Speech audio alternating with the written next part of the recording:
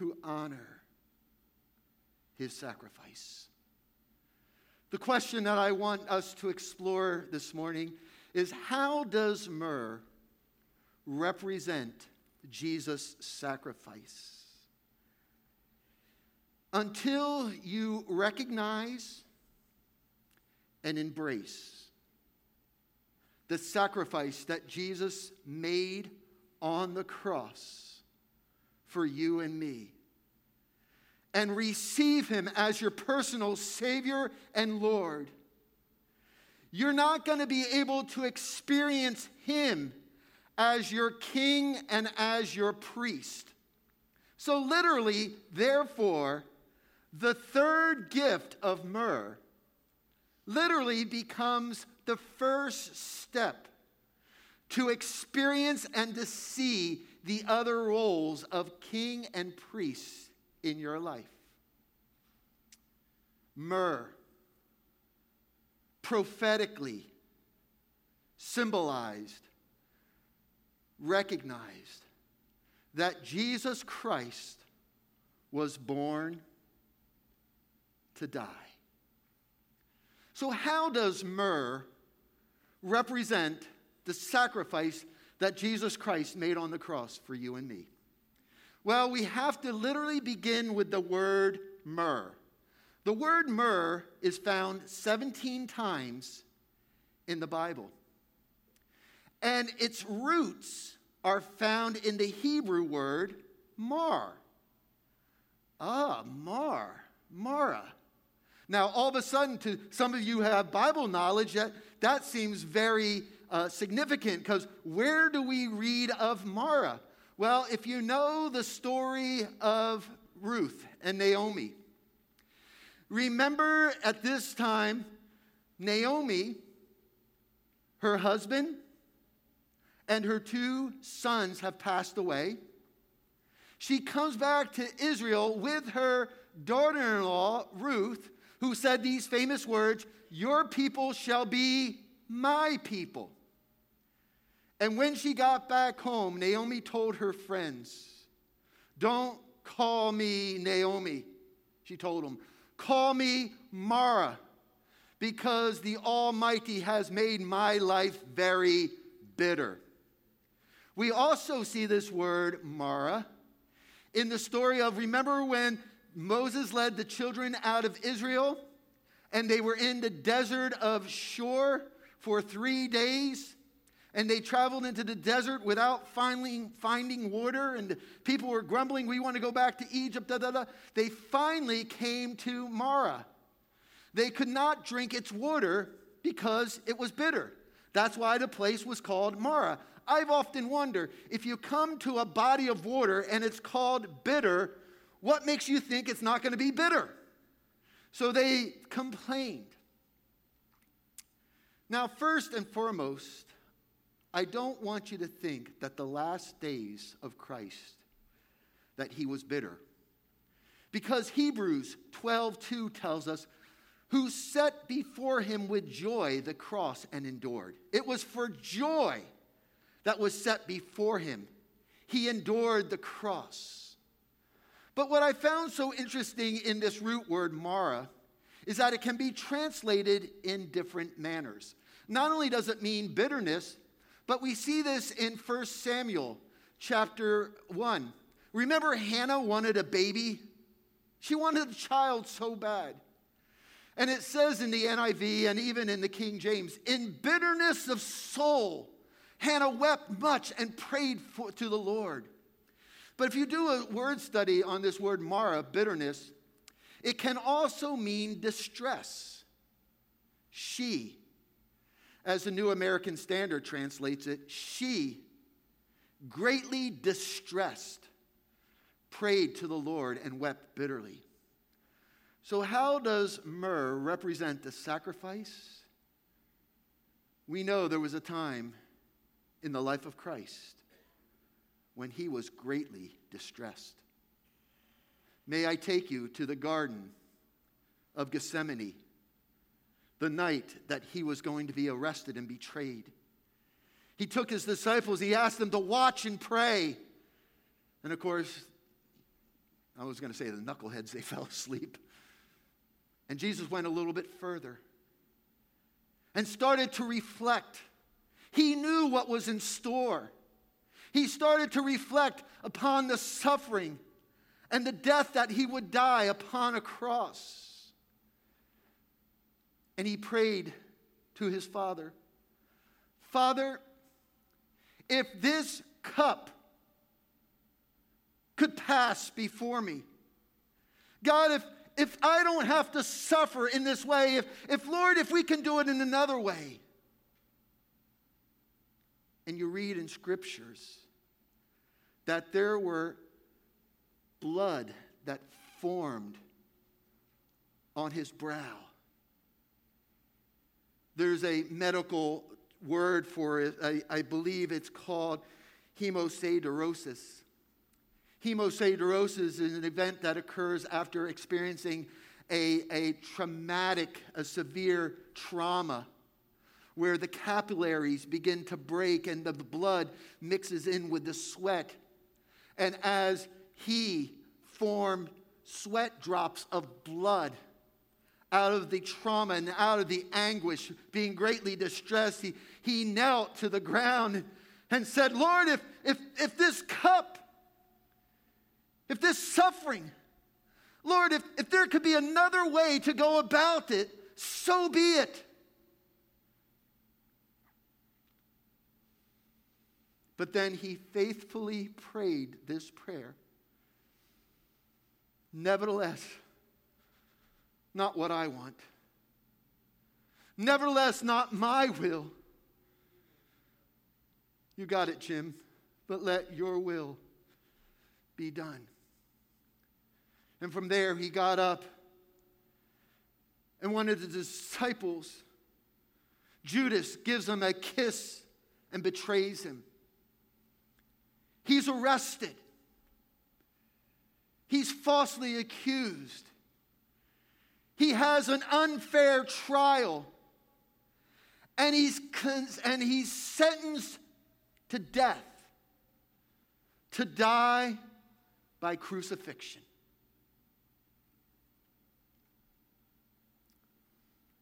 They placed a crown of thorns that are 1.5 to 2 inches long, upon his head. And then the beatings began, and the blood started to flow once again. And then he was stripped naked, exposed publicly, shamed, given a 100-pound cross upon his shoulders to carry. And there, he was nailed to the cross for you and I.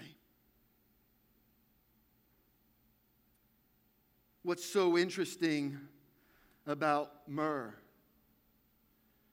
how it means bitterness, pain, distress. There are many different uses for myrrh. In fact, you can go out and get myrrh tablets today as a means of anti-inflammatory. It was also seen as an antiseptic, and it was also used as a stimulus to reduce pain. Yes, it was brought to him at his birth. But how many know myrrh was brought to his death? They brought Jesus to the place called Golgotha, which means the place of the skull. And they offered him wine mixed with myrrh as a way to ease the pain, as the way to kind of like maybe not fully comprehend all that's taking place. The myrrh was given so they could last longer on the cross. But Scripture says he did not take it. Do you know why? Some say this is one of the last temptations of Christ. He didn't take it because he wanted to stay true to who he was. He was the Son of God. He was totally dependent upon his Father. He didn't take it because he wanted to be fully focused on the task at hand. And I believe he didn't take it because he wanted to bear the full weight. He wanted to feel the full weight of your sin and the sin of the world upon him. He was given a way out, but he didn't take it. Wow, I know what some of you are thinking. Man, this is really a great Christmas message. Just hold on there. We'll get there. But probably, perhaps, myrrh is most noted for preparing bodies for death. It was used as an embalming agency. If you go back to the ancient Egyptians and the history of the Jews, myrrh, the gift of myrrh, literally represents death, not just grief. They would take myrrh and wrap it in amongst the dead body and wrap it to preserve and to protect. You know what's real interesting? If you go to the book of Isaiah, 700 years before these events take place, Isaiah prophesies of them taking place. Later, Joseph of Arimathea asked Pilate for the body of Jesus. Now, Joseph was a disciple of Jesus, but secretly because he feared the Jews. That's kind of interesting, living a Christian life in fear, but he feared the Jews. With Pilate's permission, he came and took the body. He was accompanied by Nicodemus, the man who earlier had visited Jesus by night. And yes, this is the same Nicodemus whom Jesus told you, I tell you the truth, unless a man is born again, he cannot see the kingdom of God. Nicodemus brought a mixture of myrrh and aloes, about 75 pounds. Now, I almost we're going to bring up a bag of salt, 50-pound bag of salt. I mean, that's a lot of spice there. Taking the body, the two of them wrapped it with the spices and strips of linen in accordance with the Jewish burial custom. So there, at the end of Jesus' life, he was engulfed. He was encased with myrrh as strips of linen were wrapped around him. Brought to his birth, prophetically symbolizing the death that would take place. Well, there are other ingredients that myrrh is noted for. And I don't think it's coincidental that myrrh was presented at his birth and at his death. Because if you remember in August, I preached on the anointing and the anointing oil. And one of the main ingredients in the anointing oil is myrrh. Now, what did that anointing oil do? The anointing oil would be used by the priests to anoint the furniture in the holy place to make it holy. And they would also go into the Holy of Holies once a year, put the anointing oil on the Ark of the Covenant. It cleansed, it purified, it made things holy. At the birth of Christ, myrrh represents the holiness, the divinity of Jesus Christ. And at his death, they wrapped it in myrrh, representing he's holy. Hebrews 12:14, I believe it says, without holiness, no man shall see the Lord.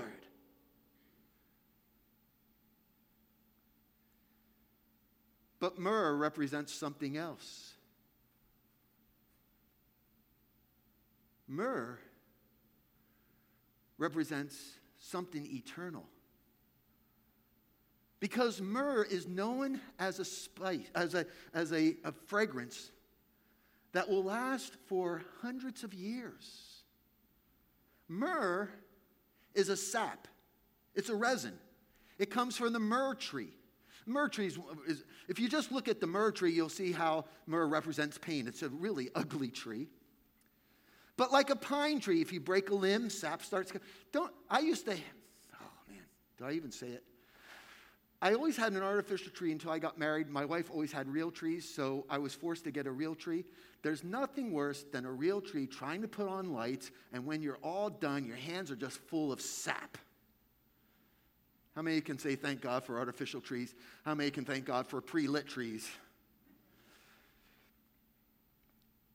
And like sap, unlike from the maple tree, where it's sweet, the sap from a myrrh tree, or the resin from the myrrh tree, is very bitter, thus the name. And when it dries, it becomes like a crystal, a reddish yellow or a brownish yellow, a reddish brown. And it crystallizes, and it becomes very fragrant. In fact, I read that myrrh in an alabaster jar can keep its fragrance for years. Now, if you walk into our bathrooms here at church, you'll smell pine. It's been known that we have the sweetest smelling bathrooms in our district. And if you go in there and smell pine, I went in the other day, I can't, in fact, the fragrance actually came into the cafe, and I'm smelling this pine. I'm like, I know our trees aren't real. And I go, Rachel, the bathroom. So I walk in the bathrooms, I'm smelling pine, and I'm looking all around for like a air. There's these little sticks that she has strategically hidden in some of the decorations, which makes it smell like pine. Thank you, Rachel. But you know, come July, even if those sticks are in there, guess what? It's not going to be smelling anymore.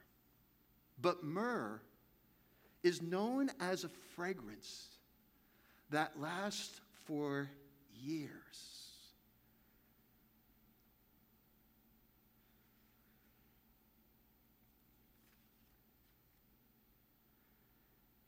Representing eternity. How many know that when Jesus died, he didn't just leave earth? When Jesus came to earth, he didn't just come for a few years and then leave. But Revelation tells us the seventh angel sounded his trumpet.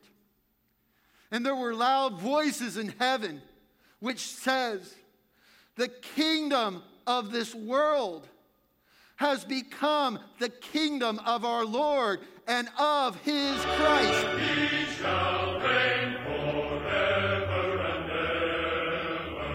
And he shall reign forever and ever. He shall reign and he shall reign. He shall reign forever and ever. King of kings. Now it's sounding more like Christmas, isn't it?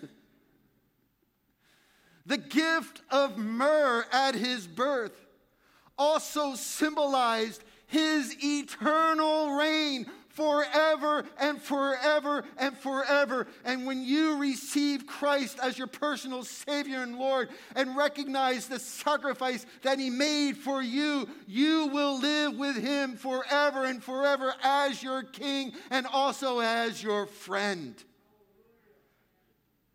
That's the gift of Christmas. Pastor Bonnie, you can come, but there's one more story I want to share with you about myrrh.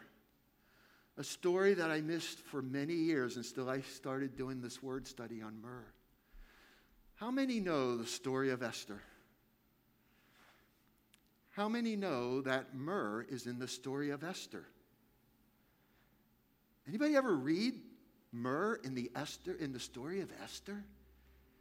For those who don't know the story of Esther, let me give it to you real quick. The Israelites have been overtaken by the Persians. And the Persian king, Artaxerxes, well, he had a little problem with his wife, Queen Vashti, and he removed her from the throne. Now, King Artaxerxes is looking for a new wife. And there's a beauty pageant that were only for the Persian women. But there was a Jewish woman by the name of Esther who hid her identity, as the scripture says, for such a time as this. And Queen Esther, out of all the women, was chosen to be the king's wife. Why? For such a time as this. Why is that so important? Because her uncle Mordecai learned of a hidden agenda where they wanted to kill all the Jews. Well, now here is the king's wife who is Jewish herself. And Mordecai exposed to Esther this plan to destroy the Jews. And she went before the king, and he spared the Jews. Do you know the Jewish people still celebrate this today? It's called Purim. In fact, in 2021, it will be February 25th and 26th, where the Jewish people will have this celebration of how their heritage was saved through Queen Esther at such a time as this. That's the story in a nutshell. It's a wonderful, feel-good story. But where does myrrh come into the story? It's kind of interesting in Esther 2:12. Before a girl's turn came to go into the king Artaxerxes, she had to complete 12 months of beauty treatment prescribed by women. 6 months with the oil of myrrh and 6 months with perfume and cosmetics. That solves the question. It's not a sin for women to wear makeup. Well, that's according to the NIV. According to the English version, it says ointments and incense. It leaves the cosmetics out. In fact, the New King James, it translates beauty treatment, so I guess let the Botox come. But there for 6 months, she had to go into a room where myrrh was burning and have her whole body rubbed with the oil of myrrh for 6 months. And then for another 6 months with perfumes and ointments. 12 months in preparation to see the king. Now, how does that speak to our life? Jesus was presented myrrh, and his life would be lived for 33 years here to die and be wrapped in myrrh and resurrected so that what? We could see the king. When I think of myrrh representing death, part of coming to Christ is you got to die to yourself. Myrrh purifies, declares holy. Without holiness, no man should see the Lord. How does myrrh symbolize the sacrifice of Jesus? Myrrh symbolizes the sacrifice of Jesus in so many ways. Myrrh made Jesus the greatest Christmas gift one could receive, where we could spend eternity with him forever and forever and forever. And as Queen Esther had to be prepared, I close and ask you, have you made preparations to see the king? Have you made your own personal preparations to see the king? Have you received him as Lord? Have you received him as Savior? Have you acknowledged the sacrifice he made for you? so that you could stand before a holy God just as if you have never sinned. Would you bow your heads with me?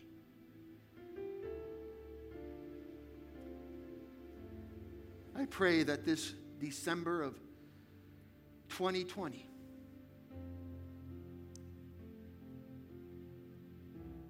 maybe for some of you would be the year that you received the greatest gift one could receive, the gift of eternal life,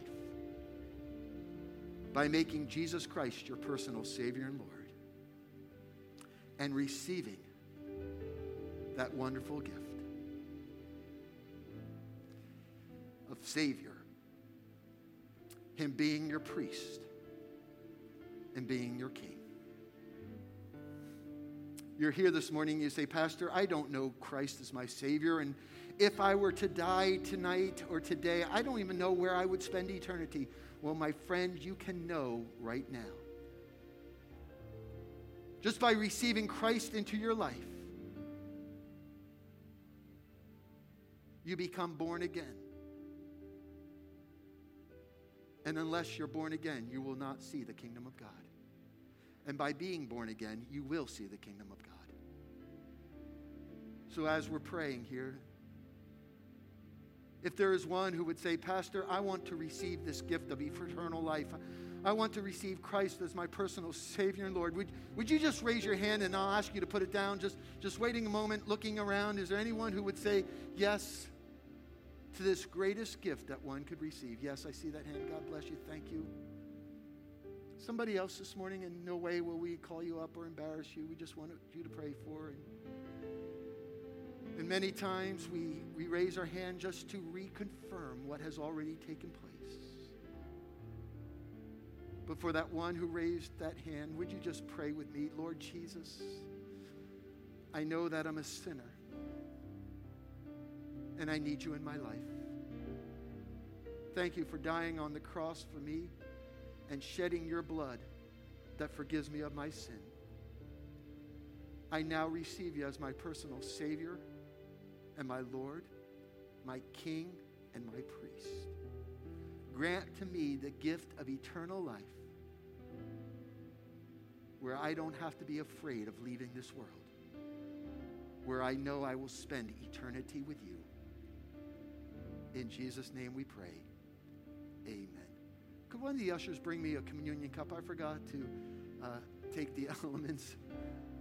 Thank you, Bill. In preparing for communion, we're going to ask you to prepare your elements. I've messed with these things so many times. I found the best thing is just take the little plastic tab off and then take the cellophane and rip the cellophane back to clear cellophane in order to get the bread. And then you'll be able to lift the foil to get to the juice.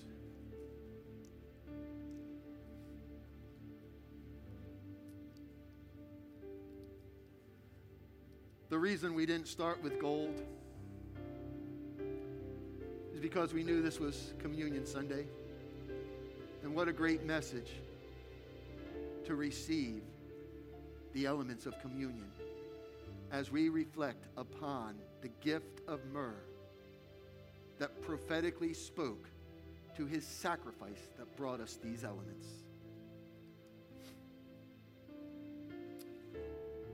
We know that on the evening that he was betrayed, he took the bread and he gave thanks. And then he broke it. And he says, this bread represents my body, my life. Take, eat in remembrance of me.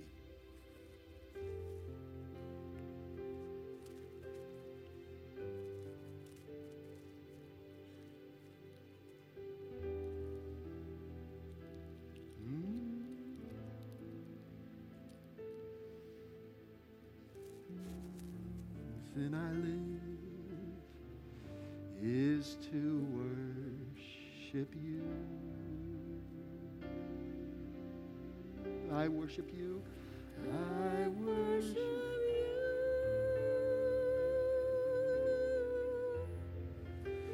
I worship you.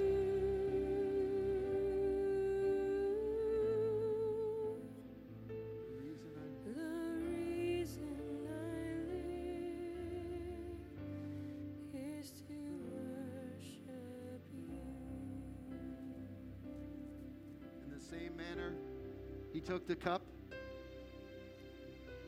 And when he had given thanks, he says this cup represents a new covenant. We recognize the cup as representative of his blood. Without the shedding of blood, the Bible says there is no forgiveness of sins. The cup of the new covenant given for you. Drink ye all of it in remembrance of him.